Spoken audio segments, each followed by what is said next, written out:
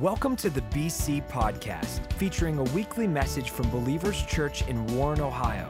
For more information, visit www.believers.cc. All right, I want to welcome you to the 210 Initiative. This is our second week of this incredible series. And if you weren't with us last week, I want to encourage you to go to our website. You can watch it for free. You can watch the video, or you can watch the audio, or listen to the audio. And you can also listen to it on the BC app, because I'll share some things today. I'll duplicate a couple things, give you some facts that I gave last week, but I'm not going to be able to share all the facts. So if you walk out having questions, you can check that out. And the lesson was, I thought, did a great job. Also, last week, if you weren't here, we handed out an 18-page booklet. It's called the 210 Initiative. Has all the information in it. And you can go to one of the 210 centers in the north lobby. There's one in the west lobby. These are just sitting there. So take one home with you, and it will fill you in. Now, for everybody that was here last week, and you'll be back next week, you'll hear me share some things, just a couple facts over. And I want to tell you why. There's two reasons I do it. Number one, not everybody was here, so I have to repeat a few things for the people that weren't here. But here's the most important reason.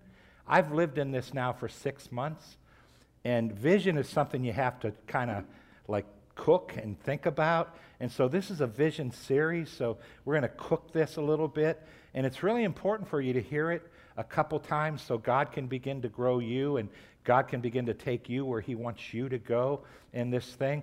It's kind of like exercising. Very few people, there might be a couple. My wife may be one. There's probably a couple others that actually look forward to working out. Most of us, we don't look forward to it, but we do it when we do it because we have to do it. We're always happy after we did it. And this is going to be a little bit like exercise, so you can look at me like Arnold. I came from California, and I'm going to pump you up a little bit today. That's bad Arnold, probably the worst Arnold in the country. Everybody does Arnold, but I can't do him that well. And but it's going to be like a workout, so it will be good. When we're done today, you're going to walk out smiling. You're going to say, whoa, that was incredible. I talked to people in the lobbies after first service. They were so pumped up and excited, and I know that's going to happen today. Remember Philippians 2:10? That's our theme scripture. And you know what? The bottom line is everybody on this planet, before they hit eternity, before they die, they need to call on the name of the Lord. And if they don't do it here, they'll do it on the other side of eternity, but it doesn't save them. So as a church, our goal's to go after everybody that doesn't know Christ and connect them with Christ. And we do a really great job as a church. And 210's about us going to the next level. But did you know that within driving distance of believers, there's 210,000 people? So remember, Philippians 2:10, 210,000 people. We also have these wristbands. Somebody asked me what time it was today, and I said 2:10.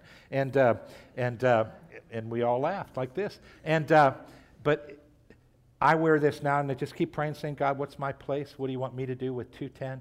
But think about 210,000 lives, 210,000 eternities. And as a church, remember last week we talked about what we're doing as a church. We celebrated our fruit for 2014 and told you how I calculated that the numbers are conservative. But remember, this year in this room, we're going to have 700 people that raise their hand to accept Christ for the first time.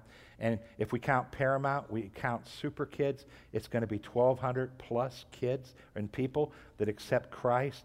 That is very, very fruitful. Remember this, I'm just so excited about this. When we have membership and people go through membership, 45% are what we call conversion growth, which means that they were unchurched before they came here. And the average church in America has 1% conversion growth, so 45% is like sky-high, incredible numbers.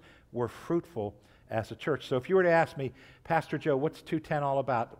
One of the first things I would tell you is 210's about us becoming more fruitful as a church. It's about us becoming even more fruitful than we are. And then if you were to say, well, what else is it about? I would say to fully fund our outreaches. And when you think about our outreaches, we're talking TV, we're talking Jefferson, which is an outreach to Jefferson School to the poor. We're talking planning churches. So if you were to say, is this about money? I would say, no, it's about discipleship. It's about souls. It's about taking it to a higher level with helping the poor. All the things that Jesus called us to do as his people. It's also about launching our first BC campus. I thought this stat was amazing. There's 3,500 churches that close every year in America. And the numbers come up. This next number's come up. I'm so excited that it's come up. There's 3,000 new churches that open. But this nation is losing 500 churches a year that are closing their doors. We're minus 500 every year. And Believers is fruitful, so we can take what we do here, we can duplicate it and bring it to other communities. And I'm really, really excited about that. Here's one more thing that it's going to do, help us to renovate our facilities on the children and the student side. And talked to you last week. Listen to lesson 1 if you weren't here. That's a barrier for us. And we have, 1960s, 1950s all throughout that building. And all the details are in page 11 of what we're going to do. But it's going to enable us to do that. And here's what I want to talk about today. Here's where we're going today. This is a cool saying. Tomorrow starts today. And we want to just emphasize the fact that we're a generational church. I'm so excited that we're a generational church. And we're going to highlight one of our ministries. It's called Paramount. That's our student ministry. And the first step in highlighting this part of God, this part of church, is by just letting you see, letting you meet Paramount by watching this video. So check this video out, guys. One of the things that I love the most about Believers Church is that we're a place that cares about and believes in the next generation. And we realize that tomorrow starts today. And this last year has been an incredible journey. After Joe and I started leading Paramount, we had a leader vision night at our house, and we had a bonfire and just hung out and ate some good food. And along with that, Joe cast the vision of what we wanted to see with Paramount. One of the things he said that night, he coined a little phrase or a pun. He called it Prayer-amount, and I really believe that really stuck. And it's been what we have been for the past year. Prayer-amount, all about prayer, just involving God in everything and making it bigger than us. And I believe that because we've done that, that's why we've seen all this growth and amazingness. I remember at Joe and Aaron's bonfire, I was really excited. I saw where we were headed as Paramount. I saw the students that we wanted to reach, the impact that we wanted to make in our community. And for me, I was really excited because I knew we were headed in a good direction. My start with Paramount was probably a little different than most. I was still living in Southern California at the time, and I got a call from Joe Jr. I knew I was going to be moving to Ohio in a month, and he was just saying, hey, we have this thing called Paramount that we'd love for you to be a part of. And I really didn't know exactly what was going on, but when I got here, I was so impressed by what God was doing. Well, I love networking with people. I love getting on the phone, pursuing people, taking them out, hanging with them. And I just remember the first week that we took Paramount, I had a message that was all about being countercultural and living in the opposite direction of really what culture teaches. And I could really tell that the students were getting a hold of it. But there were only 15 students there. And the next week there were 40 students, and it was incredible. We were leading up to this event called the Fives. And the very next week, just 3 weeks removed, we had 140 students there. And we were packed into this room like sardines, and we didn't fit, and it stunk really bad. But it was incredible because that night 20 people gave their lives to the Lord. And we began to see this thing start to take shape that we never could have expected. And it was incredible to begin to watch what God started to do through that. It was really awesome to watch the love and the hope of God grow when you see Paramount buy into the vision that Pastor Joe Jr. had, when you see it grow from 15 to 140 in the matter of 3 weeks. One night that changed Paramount forever was a night called Don't Miss This Wednesday, where we challenged students to cross the line. And it was so cool to see over 60 students cross the line and say, I'm going to live for Jesus. And that very next week, they all took that plunge and they got baptized. And it was so amazing to see these lives that were once one way, and now we're going to be completely transformed. And we got to experience that. I cannot even explain the feeling I had inside watching these people make those decisions. The moment that the Paramount students crossed the line this year was so major, and I was just extremely proud of a lot of the students because they really made a decision to grow and take it further with their relationship with God. Last year, it's really fun to know 5 students really well, and eventually, 20, 25 students really well. it was just so cool to watch them connect with God and His purpose for their lives. For me, probably the most memorable moment this past year was when our seniors graduated. The reason why is that our students, I started with them when they started back in 6th grade, and to watch the progression of them growing from 6th to 12th grade was just remarkable. Since starting Paramount, I see myself more as a leader rather than just one in the crowd. It's really cool to see how God is using me in ways that I never thought were possible. My dream for Paramount is to help them help others, just like they helped me. I think my dream for Paramount would be to see the people whose lives have been changed 5 years from now, and 10 years from now, maybe 20 years from now, turning around and turning other people into followers of Jesus Christ. And I have no clue how that'll look, but I know that that's what's happened in my life, and that's my prayer for every single student and every single leader, is that years and years from now, maybe they won't be in Paramount, maybe they'll be on the other side of the world, but what God did here, He's going to use it for the rest of their lives. It would be easy to look at what God did in Paramount over the last year and be satisfied and say, hey, that's good enough for me.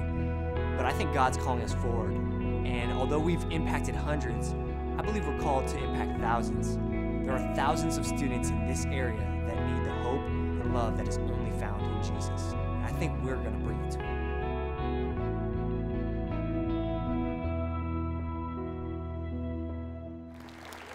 Isn't it exciting to see big groups of kids like that worshiping God and living for God? That's Paramount. We're so excited about it. Hey, I raised 4 kids. My youngest just turned 23, had 2 boys and 2 girls. And I've watched parents for 31 years now raise kids in our church. I've watched kids grow up, and I've just watched. And I've learned 2 things. I think in order to have your kids come out of high school and want to go to church and want to serve God, there's 2 things. The first thing is just simply live God in front of them at home. Be authentic. Live God. Don't let them see anything hypocritical. Gina and I did that, but I'm convinced that in and of itself is not enough. There's one other thing you need to do. You need to hook them into what I call positive peer pressure. And that's why, we had 4 kids in 5.5 years, and I was always here. Gina and I have never come to church together. I come really early, and then she comes. And when their kids were young, she would drag our 4 kids here all by herself, and I so respected her and loved her for doing that. And she'd get them into, Kids for God and then Super Kids. But it impacted and changed their lives like crazy. And then we made sure they were here every Wednesday night for Paramount. If they were in sports or activities at school, we would just say, hey, we need to tell your coach 6:30 you're leaving Wednesday nights to come here. And I figured if that hurt their place on the team, that's cool, but we got to put God first. But I did that for a reason. I watched so many families before my kids came up. I watched them lose their kids, and I didn't want to see that happen in our kids' lives. And it's amazing. I remember one day we're sitting in our family room at home, and there's this tornado, warning, I believe. They spotted one, and I'm with the kids and Gina. I said, let's get down in the basement, and I get up to go down in the basement. And Joe Jr., he was probably 8 or 9, and he just looks at me. He says, Dad, Pastor Mike, that was our children's pastor at the time. He said, Pastor Mike Roberts wouldn't do this, Dad. He said, he speaks to storms and he prays. He said, you didn't even pray. He goes, we're just running in the basement without you praying. And I'm thinking, man, I love that positive peer pressure. It felt really bad, but I just wanted to get in the basement. And I don't have weather faith, so I was like, I'm just getting in that basement, Joe.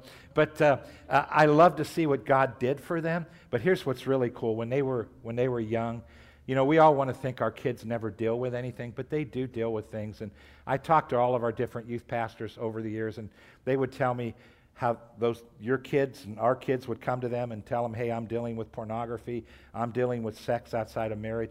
What I love about services like that, if I preached on purity and did an altar call, not one of your kids would come up because they're in front of you, and they just won't do that in front of their parents. But back there, our youth pastors over the years, they'd preach on purity. They'd say, hey, if you're sexually active, if you're into pornography, I want you to come give it up to Jesus and just make it right with God. And they'd have all those kids just flood the altar. It changed their lives. And that's why I say we would not have been able to raise our kids without the help of church. And it's really, really important.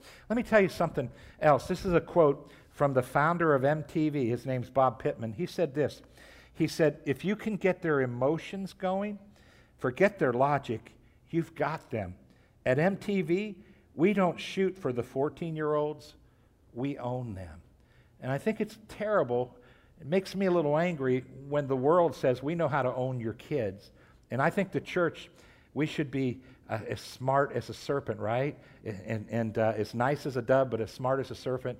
And we need to be smart and know we need to reach these kids. And the way to reach them is through youth ministry. And 210's about us taking our youth ministry to an entirely different level. Our 40th president said this. Listen to what our 40th president said. He said, freedom is never more than one generation away from extinction. We didn't pass it to our children in the bloodstream. It must be fought for, protected, and handed on for them to do the same, or one day we will spend our sunset years telling our children and our children's children what it was once like in the United States, where men were free. And this isn't about politics, it's not about the government, but I think our president, Ronald Reagan at that time, I think he understood something. You know what he understood? We can lose something in one generation. And that's why here at Believers Church, we are what we call generational, because we understand that. And I don't want this church to be a church that does so well and then we lose a generation and we fail. So that's why we stay culturally relevant. And I think we do an incredible job as a church. When I talk to our worship people and we sit down and decide what we're going to do and how we're going to look, I always tell them, hey, when we do music, we want to do a couple songs for guys my age and up, but we want to do some songs that capture the younger generation, because these kids that accept Christ, when they come to church, I don't want them to be bored out of their minds. I want to make it interesting. I want to make it something that captures them. So we're generational, and I think our musicians, I think our singers do an incredible job in here with that particular part. But let me tell you a couple stories. Let me remind you of a couple stories. In the book of Judges, it's an incredible book. It's a great read for this week. It's not that long, but you would see Israel, and they would fall into this terrible, deep sin. Then God would raise up a judge, a leader, and that leader would bring that generation up to serving God. That leader would die, and it happened every single time. He would die, she would die, and then the nation would go back into sin. And what they gained, they would lose in one generation. They'd be wallowing in sin. God raised up another leader. And I believe that just paints the picture for us of how easy it is to lose something that you have. So that's why here at Believers, we're generational. Think about this. Israel was enslaved in Egypt. And the Pharaoh became nervous because Israel kept growing in numbers. And he would look at Israel and say, pretty soon they're going to have more people than we do. He feared them. So do you know what he did? He began to kill all the male babies. And every male baby that was born, he said, put them to death. And he knew, I can wipe out a generation. If I wipe out a generation, I win. And our enemy's thinking the same thing. If I can wipe out a generation of our kids, we can win. And that's why church has to be really, really strong. And I love Moses' mom. She said, I'm not going to listen to that. She put him in a little ark, and she set him in the Nile. And Pharaoh's daughter saw him. Her baby died at birth. She pulls it in, and she says, I now have a baby. And she raised Moses, an Israeli boy, in Pharaoh's castle, and God used him in incredible, incredible ways. Think about Herod. He heard Jesus was born, and think about how deceitful Herod was. He said to the wise men, he said, tell me where this Jesus is. I want to go worship him. I just want to worship this Jesus. But what he wanted to do is kill Jesus. And when he was fooled by the wise men, do you know what he did? He had every male child 2 years and younger put to death, and there was wailing in Jerusalem. Our enemy is deceitful, and he knows if I can get that next generation, I can stop what God's doing. But here at Believers, man, we understand that next generation is really, really important. Here's some stats that blew my mind. 2014, and this is Barna Research, so it's really recent. Here's what they did, in case you want to know how they obtained these stats I'm going to share. They asked people like us. They asked Christians all over America, and they took a cross-section of Christians. They said this, when was it that you accepted Christ? When did you accept Christ? What age? That's all they wanted to know. And here's what they came up with. They came up with this stat, and it goes like this. Nearly 1 out of 2, 43% of born-again Christians made their commitment to Christ before turning 13. Does it show you how important children's ministry is? Really, really important. How about this next one? 2 out of 3, 66% of born-again Christians made their commitment to Christ before turning 18. Think about that. That's when they're the ripest. Their hearts are open. How about this? 1 out of 8, 13% of born-again Christians make their commitment to Christ between the ages of 18 and 21. I accepted Christ at 19. Do you see how the number drops as we become older? Now, here's what I'm not saying. We're going to have 700 people, most of them adults, accept Christ in this service this year. So we go after every age group. But can you see why the enemy goes after this age group? Can you see how their hearts are open for something? They're looking for something to believe in. The enemy knows that. How many of us believe the church should know that? And we should say, we're going to go after this generation with a passion. And so for all of us, man, I'm so excited that I've lived the life that I've lived. And I have, 4 kids. I have 2 grandkids. And I'm looking forward to more grandkids. And I'm looking forward to great-grandkids. And I'm looking forward to growing old with those of you that are my age. We're going to grow old together. We're going to have a great time. And we're going to look back and we're going to say, we took the next generation, and the next generation is serving God and loving God, and they're on fire. I believe we're going to look back. We're dreaming now. We're going to look back and say, that 210 initiative, it pushed us to an area to where we went to 1,200 a year saved, to 3,000 a year saved. And I'm just asking you, dream with me a little bit. And when you dream and you want to multiply, God's in the church is multiplying. It's going to cost you something, but it's always worth it. There's a show on TLC. It's called Making Room for Multiples, and some of you probably have watched this show. My kids love this show, Making Room for Multiples, and the premise of the show is parents can't have kids. They're not able to, so they use fertility methods, and then they have lots and lots of kids. Some have triplets, quadruplets, some have sextuplets. Can you imagine that coming at one time? But here's the idea of the show. They find out they're pregnant with sextuplets or quadruplets or whatever, and now they know they're pregnant, and now they have to change their whole life to make room. And it's all about making room. It's about the sacrifice. Some of them have to buy new homes. It's pretty cool. I was watching clips online of it, and one couple, they're going to have four babies all at once, and so they're stacking these cribs. They're stacking 2 up here and 2 up here. They're building them into the walls, and mom has to come live with them, or mother-in-law has to come live with them, or they have to find a relative to come live with them. They just need more hands. And if any of you have ever had twins, you know how tough twins are. Think about 4, think about 6, think about 5. And it's absolutely amazing. And when you watch this show, what you learn is, man, if you want to multiply, you have to prepare for it. And you just watch them preparing. It's really, really cool. Well, I'll tell you what. My family, I grew up in a family with 7 boys. I had 6 brothers. And my daddy and mommy were multipliers. And so they multiplied. And it's amazing what happens in a family like that. My dad worked a lot of hours, and he wanted to build a home, and he bought a lot on Vallecamp Southeast when and we moved into that house when I was 6 months old, but he bought it 5.5 years before. And he built our first house that we grew up in. He built it himself. It took him 5.5 years.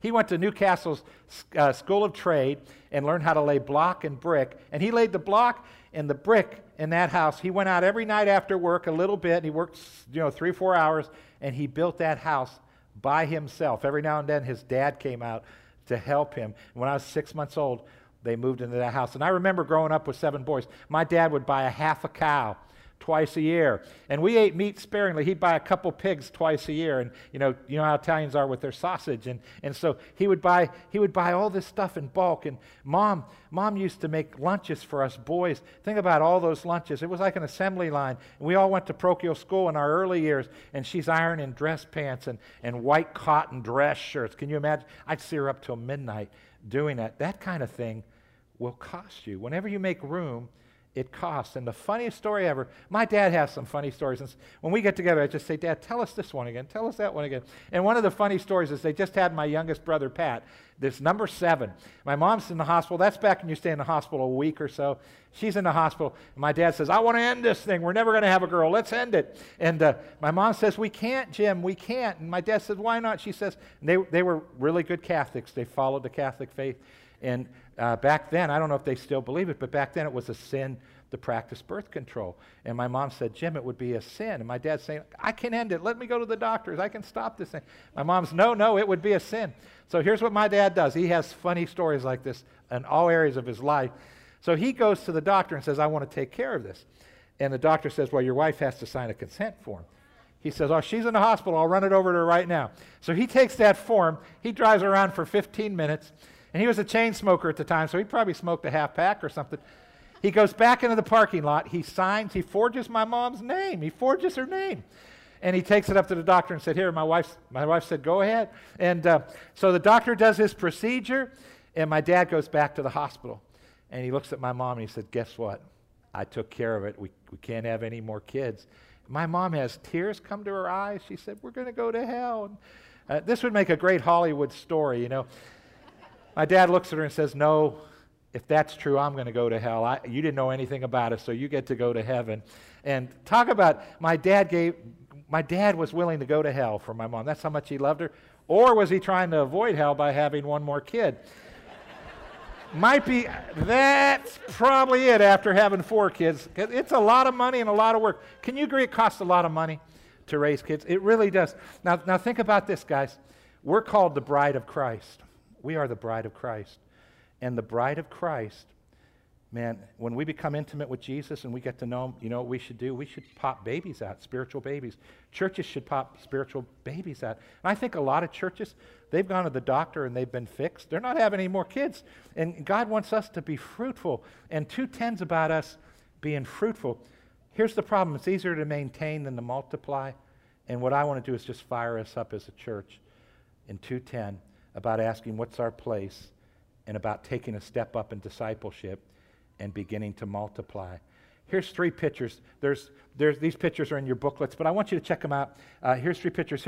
Here's what the new youth room and the children's room, Super Kids Paramount, that's what it's going to look like, and you'll see it on the TV screens outside. And then this next picture is the hallway right outside. And I just want you to see it. I want you to dream with me about the barriers being knocked down over there. So 63,000 people that live within driving distance of here that have kids 18 and under. We won't have any barriers stopping them when they come.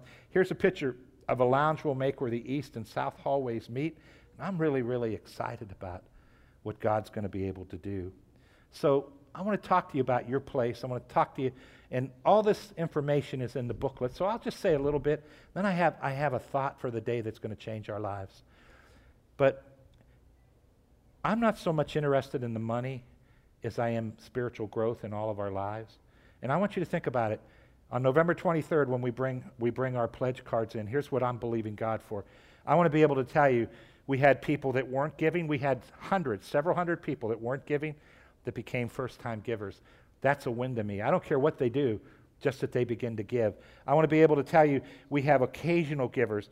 You know what an occasional giver is? If they're in church, they might give a 10, they might give a 20, whatever they have in their wallet. If they miss 3 weeks, they don't give for 3 weeks. That's occasional. And here's where my heart believes they're only allowing God to be an occasional blesser in their lives. And God wants to bless us at a much higher level. So I'm asking people that become first-time and occasional, I want to encourage you to take up to this step. It's an intentional giver. Here's an intentional giver.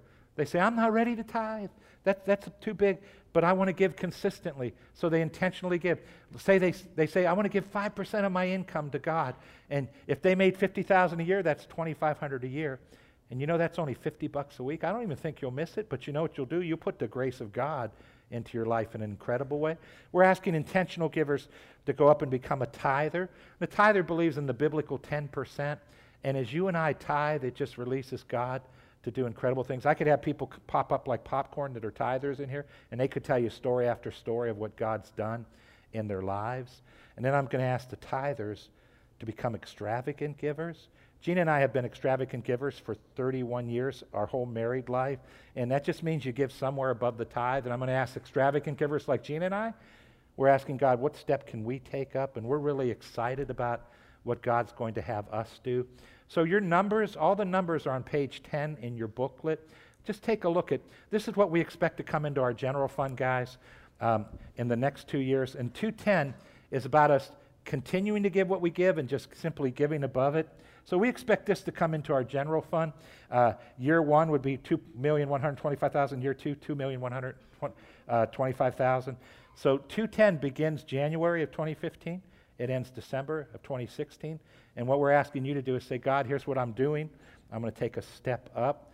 And when you look at this, if you've never run a big company or you've never pastored a church, you could look at that and say, you have enough money to do it right there. But I want to tell you, man, there's bills. We have a mortgage on this building, utilities. Our staff is to the bare minimum. We do everything. We do everything with excellence. I have a board of trustees. I submit budgets to them. They okay them. They change them. It's incredible. I submit myself to authority. And so this isn't about me getting a raise or anyone else. This is about us taking it up to the next level for the next generation. And here's what we need to raise. And this is on page 10 in your booklet. Building renovations, we need to raise $1.5 million. We had that bidded out. It's accurate. Campuses, $70K, just to get them started. And outreach is $180K, and I explained all that to you last week. And then here's what it looks like. We expect $4,250,000 to come in the general fund over the 210. And here's what we need to raise, $1,750,000. And I am convinced that God will do that easily in our church. We have it here. It's going to be incredible. But here's what I want you to walk out remembering. You ready? Generosity isn't something God wants from us, but for us. The 210's about asking God, what's my step? And remember, I have people come up to me and say, Pastor, I don't make much. And I say, it doesn't matter. God's a God of percentages. I gave when I was a student. I was poor and I gave. But God blessed. And I shared that story last week. Let me share a story with you. This is what I call the phone call story. And Gina and I, to build this building, we gave big. We gave big to this. And we were excited to do it. But then we came upon this time in our life, and we had to tie into the sewers. Long story at our house, but I had to tie into the sewers. It was going to cost us a good chunk of money to do that. And then we had a wedding to pay for, and didn't have the savings for it. And I remember looking at Gina, and I said, honey, let's just thank God we give and it's given back to us. Let's rejoice because we're generous. God's going to be generous. Because generosity isn't something God wants from us, but for us. And then one day, shortly after that, I received a phone call. Let me tell you a little bit about the guy on the other end. When we started this church in 83 and 84, he was in high school. He had no father in his life. His mom had chemical dependency, and he had a lot of struggles in his life. And I would spend a couple hours a week with this guy counseling him week after week after week. And I did that for him all the way through high school. He graduated, and I didn't see him for nearly 20 years. And I prayed for him often. I just prayed for him. I said, Lord, I wonder what happened to him. And I'd pray for him. And then he's the one that called me. He's on the other end of the phone. And he says, hey, you remember me? And I said, I sure do. I've prayed for you before. And he says, well, I want to let you know I live in Dallas, Texas. He said, I'm a multimillionaire. I just sold a business for millions. And I said, well, how are you doing spiritually? That was good. But I said, he goes, I go to church every week. He said, I'm married. I have kids. He said, my life is living for God, full blast. And I was so excited to hear it. And then he said this. He said, here's why I called. He said, I wanted to let you know how I'm doing. He said, God told me to write you a check. And I said, no. I'm like, no. He goes, yeah, God told me to write me a check. He wrote me a check that paid for the wedding, paid for the sewer tie-in, and I had leftover money. And this is what I've learned. When we give, it opens the door up for God to do incredible things in our life. And I have story after story like that because when you give, God gives back. Listen to Philippians 4:16-17. Paul writes, even when I was in Thessalonica, you helped me more than once. I'm not trying to get something from you, but I want you to receive the blessing that comes from giving. So often we think, I only make this much. And God says, don't look at it as a piece of pie. Look at it as a seed. He says it's a seed. And when you plant it, he says, I can grow it and do all kinds of things in your life. And so I'm excited for these folks because they're going to begin to see God do some incredible things as they take steps up. I'm excited for us guys to just go a little higher because God just keeps blessing you. Listen to this scripture. It's really cool, guys. 2 Corinthians 9:7. It reads like this. Everyone must make up his own mind as to how much he should give. Aren't you glad God says it's up to you? He says, now he's talking to me. He says, Joe, don't force anyone to give more than he really wants to, for cheerful givers are the ones God prizes. Now, as a pastor, you've got to fight off temptations of being forceful. You cannot manipulate God's people. So here's what God expects a pastor to do. Read scriptures and let God do the rest. Teach scriptures and treat people with the dignity that Jesus treats them with. Treat people as if they're precious, because every one of you are precious. And here's all I want to do is help you get to another step in your discipleship. And it's interesting, in verse 6, you know what he said? He that gives sparingly will reap sparingly. He who gives generously will reap generously. And then he deals with attitude. He says, guys, give with a cheerful heart. That means you need to have faith. That's why I'm doing this little bit of teaching right now. I want to build your faith up so you can give cheerfully. You can say, you know what, I believe the Bible, and I'm going to do it. Don't we do that in every other area of the Bible? We sure do. Now listen to the very next verse. This is the phone call verse. It goes on and says this, verse 8, God is able to make it up to you. Isn't that cool? God makes it up to you one way or another. It may not be a phone call, but it will be something, by giving you everything you need and more, so that there will not only be enough for your own needs, I like this, but plenty left over to give joyfully to others. And as you're sitting here, remember, this is not about money. This is about discipleship and God growing us in an area. But why is he going to grow this in generosity? He doesn't want to take something from you. Can you see it in the scriptures? He wants to get something to you. So we have this huge day coming. It's a very spiritual day in our church. It's the weekend of November 22nd and 23rd. And on that weekend, you're going to be praying for the next couple weeks. You're going to bring back a pledge card. Can you grab the pledge card on your seat? I just want you to take a look at it. You're going to bring this pledge card back, and you're going to find out from God what he wants you to do.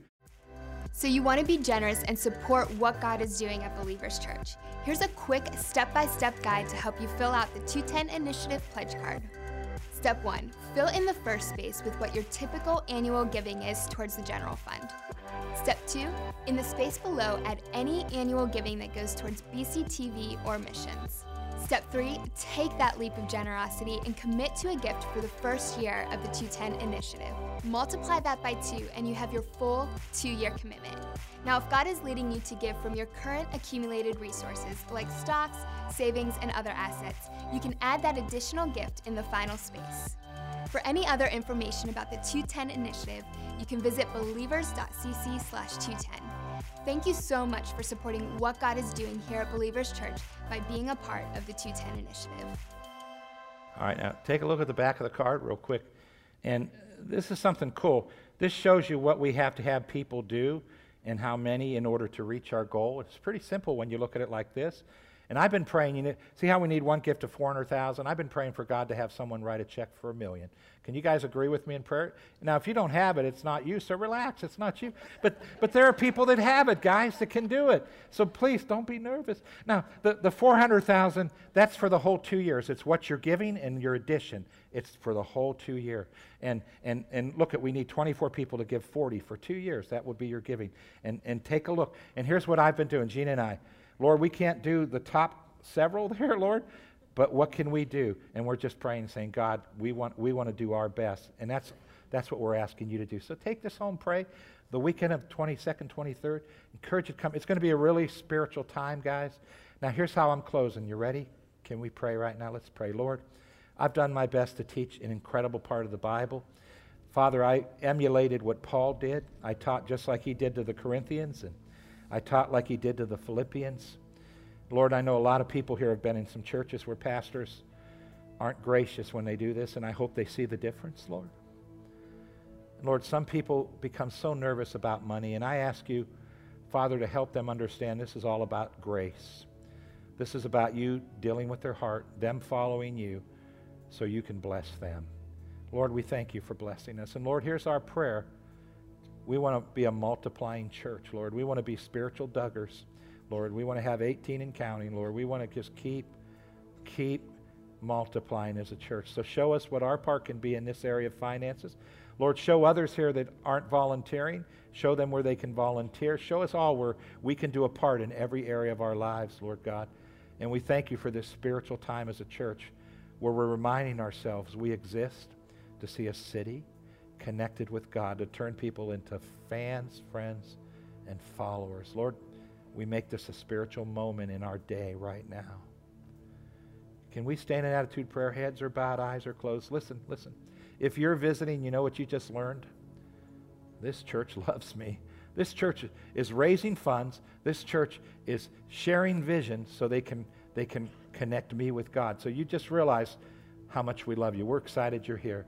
Hey, if you're here and you can't remember a day when you made it personal and you accepted Christ as your Savior, I want to give you an opportunity to do that right now.